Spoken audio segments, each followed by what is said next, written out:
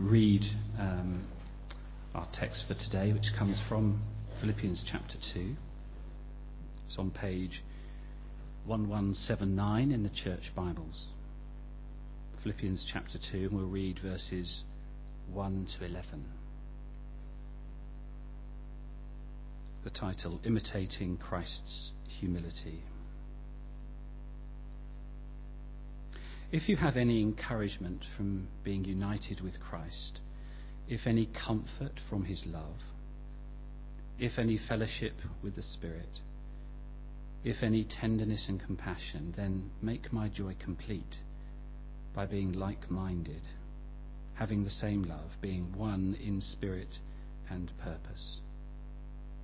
Do nothing out of selfish ambition or vain conceit, but in humility consider others better than yourselves. Each of you should look not only to your own interests, but also to the interests of others. Your attitude should be the same as that of Christ Jesus, who being in very nature God, did not consider equality with God something to be grasped, but made himself nothing, taking the very nature of a servant, being made in human likeness, and being found in appearance as a man, he humbled himself and became obedient to death, even death on a cross. Therefore God exalted him to the highest place and gave him the name that is above every name, that at the name of Jesus every knee should bow, in heaven and on earth and under the earth, and every tongue confess that Jesus Christ is Lord, to the glory of God the Father.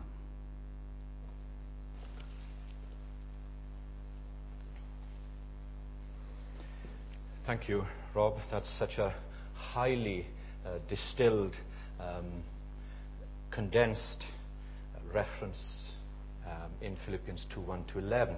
Probably the extract from some of the earliest hymns recorded under the auspices of the Christian church. And it gives you a lovely insight as you think of the modern songs and the content that here it's talking about the Lord Jesus, and in the light of what he's done, that he's worthy of our worship and our devotion and following him. So here we are. We're continuing in this book. It was 7, I think, sermons in total, and we're coming now to Philippians chapter 2, verses 1 to 11. And just to say that this Sunday and week Sunday we'll be staying here so that we can look at it in a little bit more detail.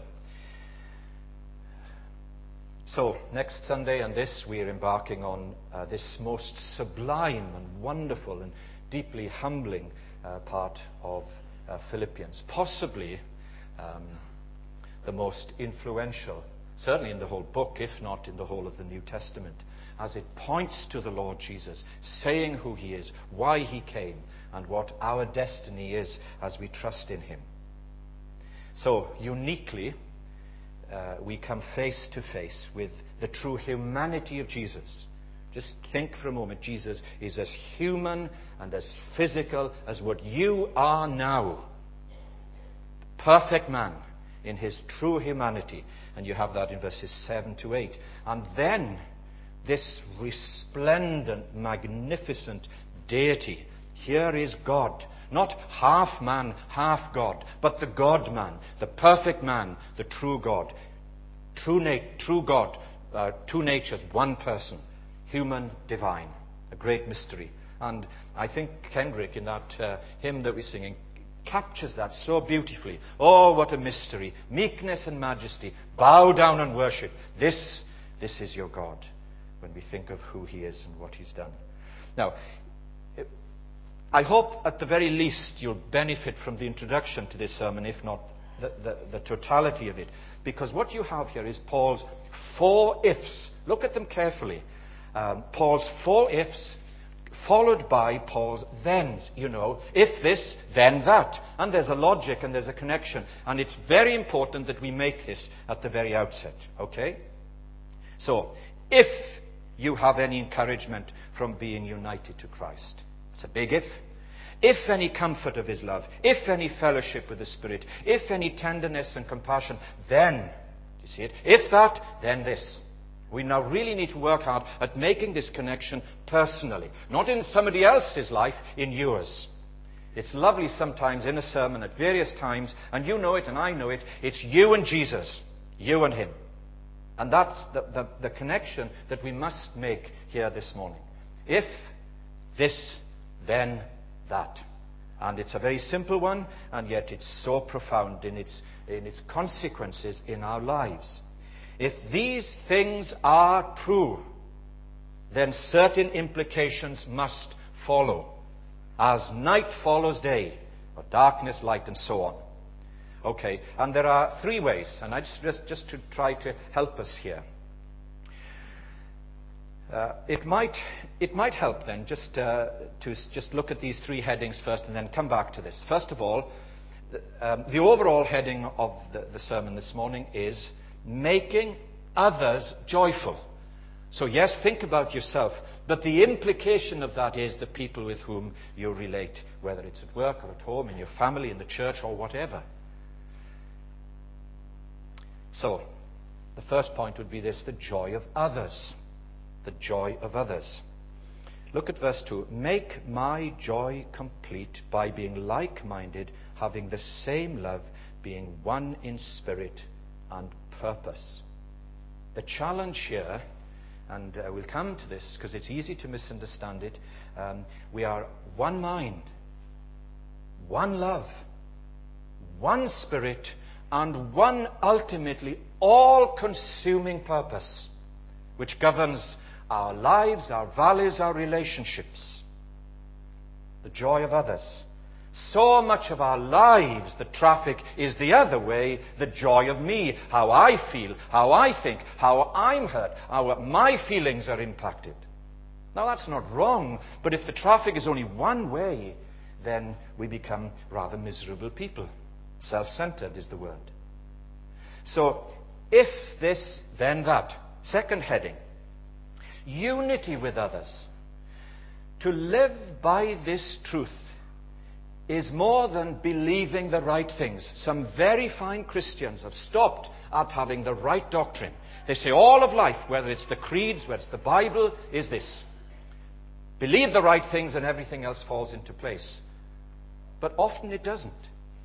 I know of very good people, very sincere people, who believing the right things relate to people always in the wrong way. So it doesn't stop at right doctrine. But it does mean that as I believe the right things, I relate to people. It's my relationships with others that impacts me. Now, if this, then that. And it's so easy to be put, perhaps even in the evangelical church, to be put into a straitjacket, which asphyxiates us rather than liberates us. So then, verse 2 again, make my joy complete by being like-minded, have the same love, be one in spirit and purpose. So it's a massive challenge, isn't it? Right doctrine, yes, believe the right things, but let's relate to each other. And especially, if I may say, to other people who really we don't like very much. Or perhaps, may I say it in a more pertinent way, some who don't like us very much. We always think it's the other way, don't we? Joy of others, unity with others, and thirdly, just in these quick headings, the value of others. What value do we place on one another? It is a very strange thing, which I witness constantly, and as you know, my father dying quite recently. Why is it that we wait until somebody dies that we start talking about people and valuing people? Father always said, and I said it from you before, give me flowers when I'm alive. Do it now. No good after. That is an absurd philosophy. You go through the rest of your life, if only, if only. What's that about? Do we really value others? Really? Or do we leave it too late? Look at verse 3 and 4. Do nothing out of selfish ambition. Well, we often do, don't we? And vain conceit. But there's a good one-liner. Look at this. In humility, consider others better than yourself. Now, I hope that when you go home, you would want to sit down and think, what does that mean? To consider others better than myself. So, what value do we put on one another? Perhaps to exploit. What's in it for me? What can I get out of this relationship? Or is it to encourage? What can I invest in this relationship that will be of mutual benefit and an enrichment to other people, and the ripples will be felt much wider? Now, we can't fudge this. Verse 3, I've got it in red ink in the notes. Consider others, quote unquote, better than yourself. Now, in some instances, that's not difficult at all. We know that in some instances. But what do we mean? You think, well, it's obvious some people are better looking. Some people have a lovely figure. Some people are very handsome, or they've had such a wonderful education, and they're so privileged with their background. You consider them better. It's not what Paul's talking about at all. You might say, okay, this is the sermon, I know it's church, but why should I? Why should I? Really now, why should I consider other people better than myself, when in fact, in some instances, you know that you are actually better than them? And you could give examples. Well, I'll tell you why you should. Because Jesus Christ, our Savior, counted our salvation, yours and mine, more important than preserving his own life. That's why. And it's nothing to do with other people's education or circumstances, the house they live, the car they drive, the job, the salary they earn, and all that stuff, where you think they might be better. Nothing of the kind. I consider people better for this reason. And I give it to you again. Because Jesus counted our salvation more important than preserving his own. And if he did it, I need to do it.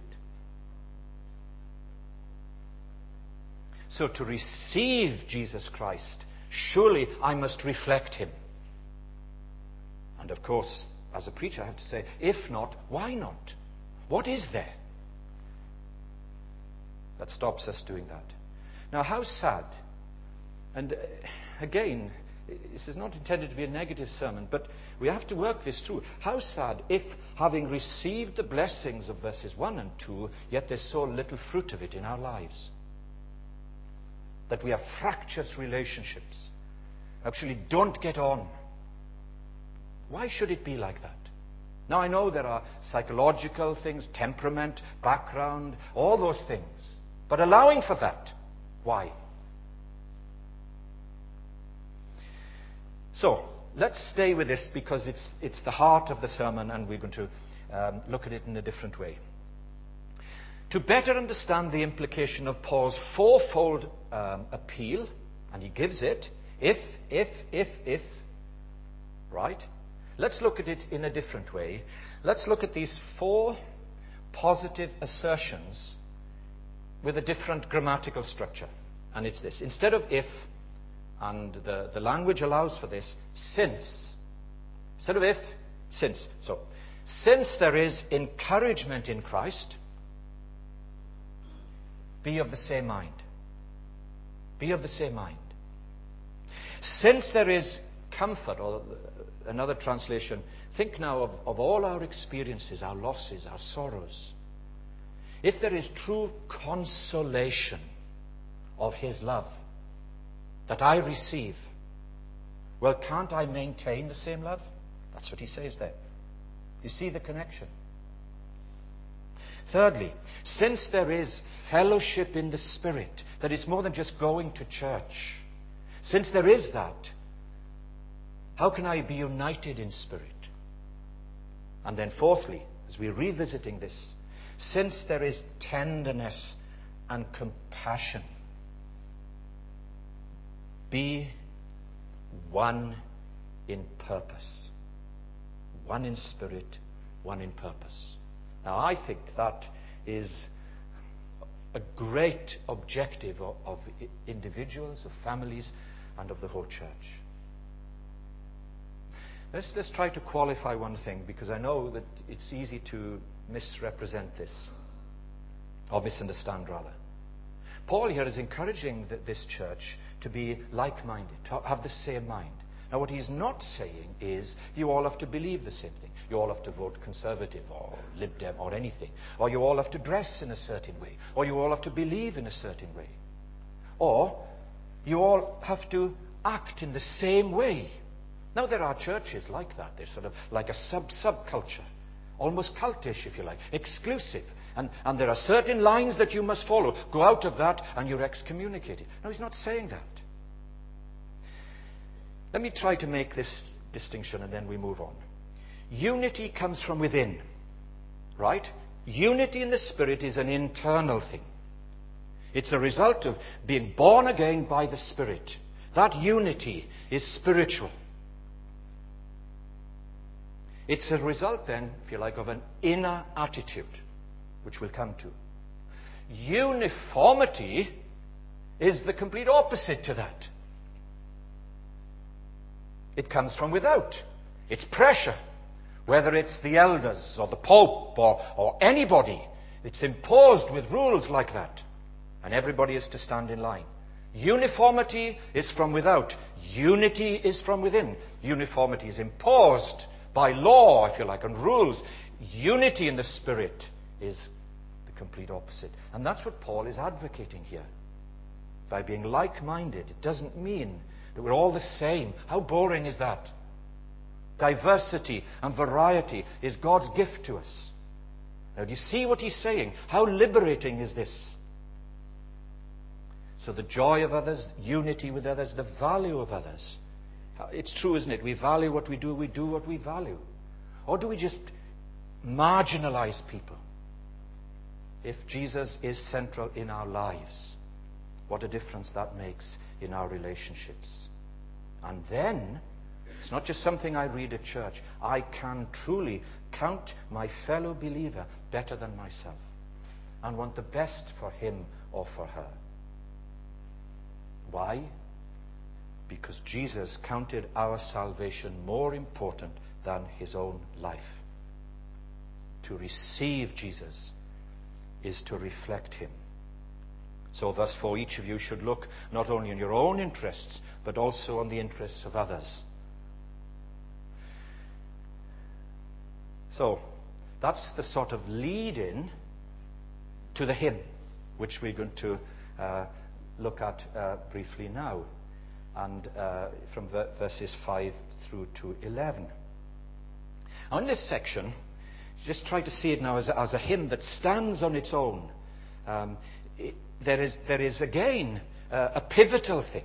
Before you sing the hymn, he says, before you sing the hymn, just one thing. Just one thing that now will make the hymn most glorious and will resonate in your heart. And it's this. You need the attitude of Jesus Christ. Get rid of that negative attitude. Get rid of it. Before you sing the hymn, have this attitude. How often, certainly in marriage preparation, but in other contexts, attitude, your best friend or your worst enemy. And don't people know it? So, before the hymn, here it is, the attitude. Get rid of it. Don't do that. You may need to confess your sin of having wrong attitudes towards your fellow believer or whatever. Life's too short. Get rid of it. It won't be helped by singing the hymn if your attitude is wrong. You could be in tune with the hymn, literally, but out of tune with the hymn spiritually. So, what is this humble attitude saying to us? Well, it's showing us the life of Jesus. What a wonderful Saviour we have. So let's look at three quick headings. First of all, before. verses 5 and 6, during, 7 and 8, after, 9 to 11. Just to break up this now, the hymn. So it's what is called, the theologians call pre-incarnate. Jesus was alive before he was born of the Virgin Mary. There are accounts in the Bible of him visiting and coming. So in verses 5 and 6, yes, your attitude should be the same as Christ Jesus. And what? Who, being in very nature God, did not consider equality with God something to be grasped, but humbled himself. Attitude determines outlook, doesn't it? Attitude determines outlook. Outlook determines outcome. Yes, it does. What a very important thing that is. And now, from the example of the Lord Jesus, I challenge you as I challenge myself, and it's this. Do we have an attitude problem? Do we? Maybe from childhood. Maybe we've been dealt a bad deck of cards and life is hard and difficult, and it seems conversely that everybody else seems to flow through life. Well,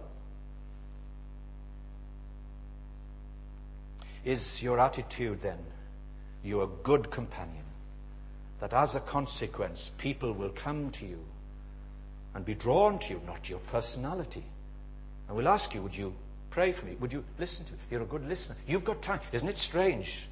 Yes. Or is it something where people avoid you? Think of the attitude of Jesus in verse 6. Leaving the glory of heaven. We deliberately chose this song, and it's a very beautiful, modern song. You laid aside your majesty, gave up everything for me, suffered at the hands of those you created. You took all my guilt and shame when you died and rose again. Now today you reign in heaven and earth. You're exalted. And our response, I want to worship you. That's our response.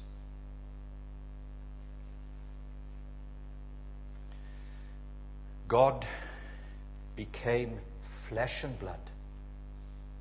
The sovereign Lord became a suffering Savior. Oh, what a mystery. Meekness and majesty. What a wonderful thing. That's before. But during his coming into this world, being born of the Virgin Mary, living out his life. Verses 7 to 8. The essence of humility is a willingness to give up what is rightfully ours. We don't like that. It's not in our nature. It's not in our nature. We live in a society that demands its rights. True humility. That doesn't make us weak. That doesn't make us a doormat. No, no. The essence of humility is a willingness to give up what is rightfully ours. Especially when life is unfair. Especially when we think we've been dealt with badly. You see, in verse 7, Jesus made himself nothing. No reputation. That's a big ask for us, isn't it? Such creatures of time and all this. So verse 7, made himself nothing, taking the very nature of a servant, being made in human likeness. You and I, you know, we could take this humility and make it attractive in our lives. And yet how repulsive to God, and sometimes even to us, human arrogance. Say people are so full of their own importance. Talk down to you.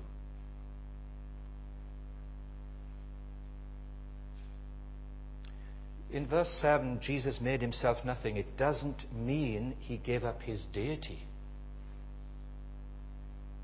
But he submitted himself to the Father's will.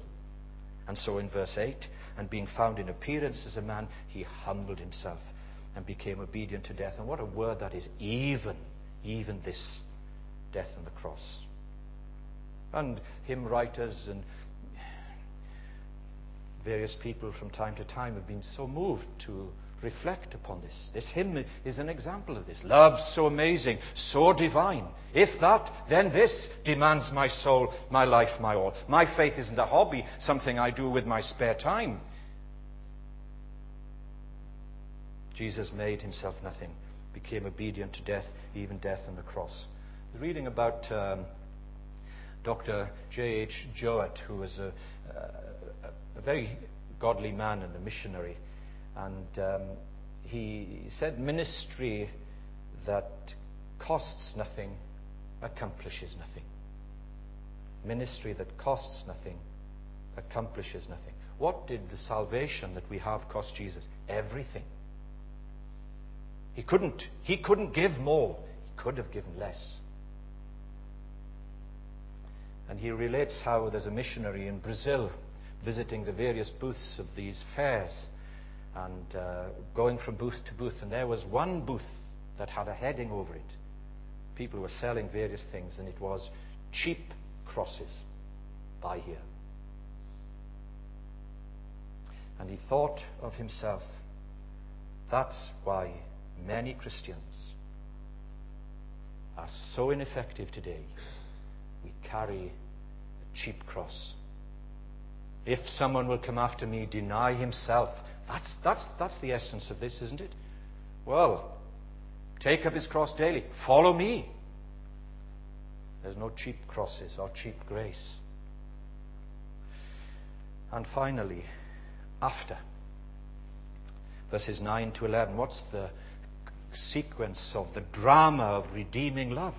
Therefore, verse 9, therefore God exalted him to the highest place, gave him the name that's above every name, that at the name of Jesus every knee should bow in heaven and on earth and under the earth, and every tongue confess that he is Lord, to the glory of God the Father. And that's the climax, the crescendo of this hymn, that the whole drama of redemption is complete. And we put our sorrows and our disappointments into that wider context. We must. Otherwise we get stuck on the journey. And we've no time for others, much less think about others. We've only got time for ourselves. And it's a pretty miserable existence, really. From the highest height to the deepest depth, even the anguish of hell on the cross for our sin, this lovely Lord Jesus, this Saviour.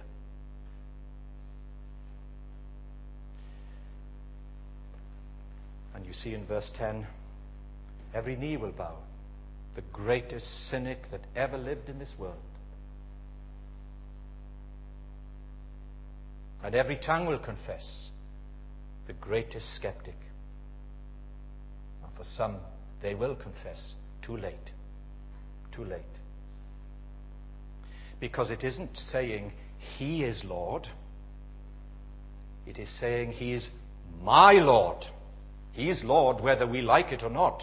But that wonderful transition of grace in our lives, he's my Lord. And therefore my relationships are impacted as I take his lordship back into the home with me, back with my family, back into work, back into my community. He's my Lord.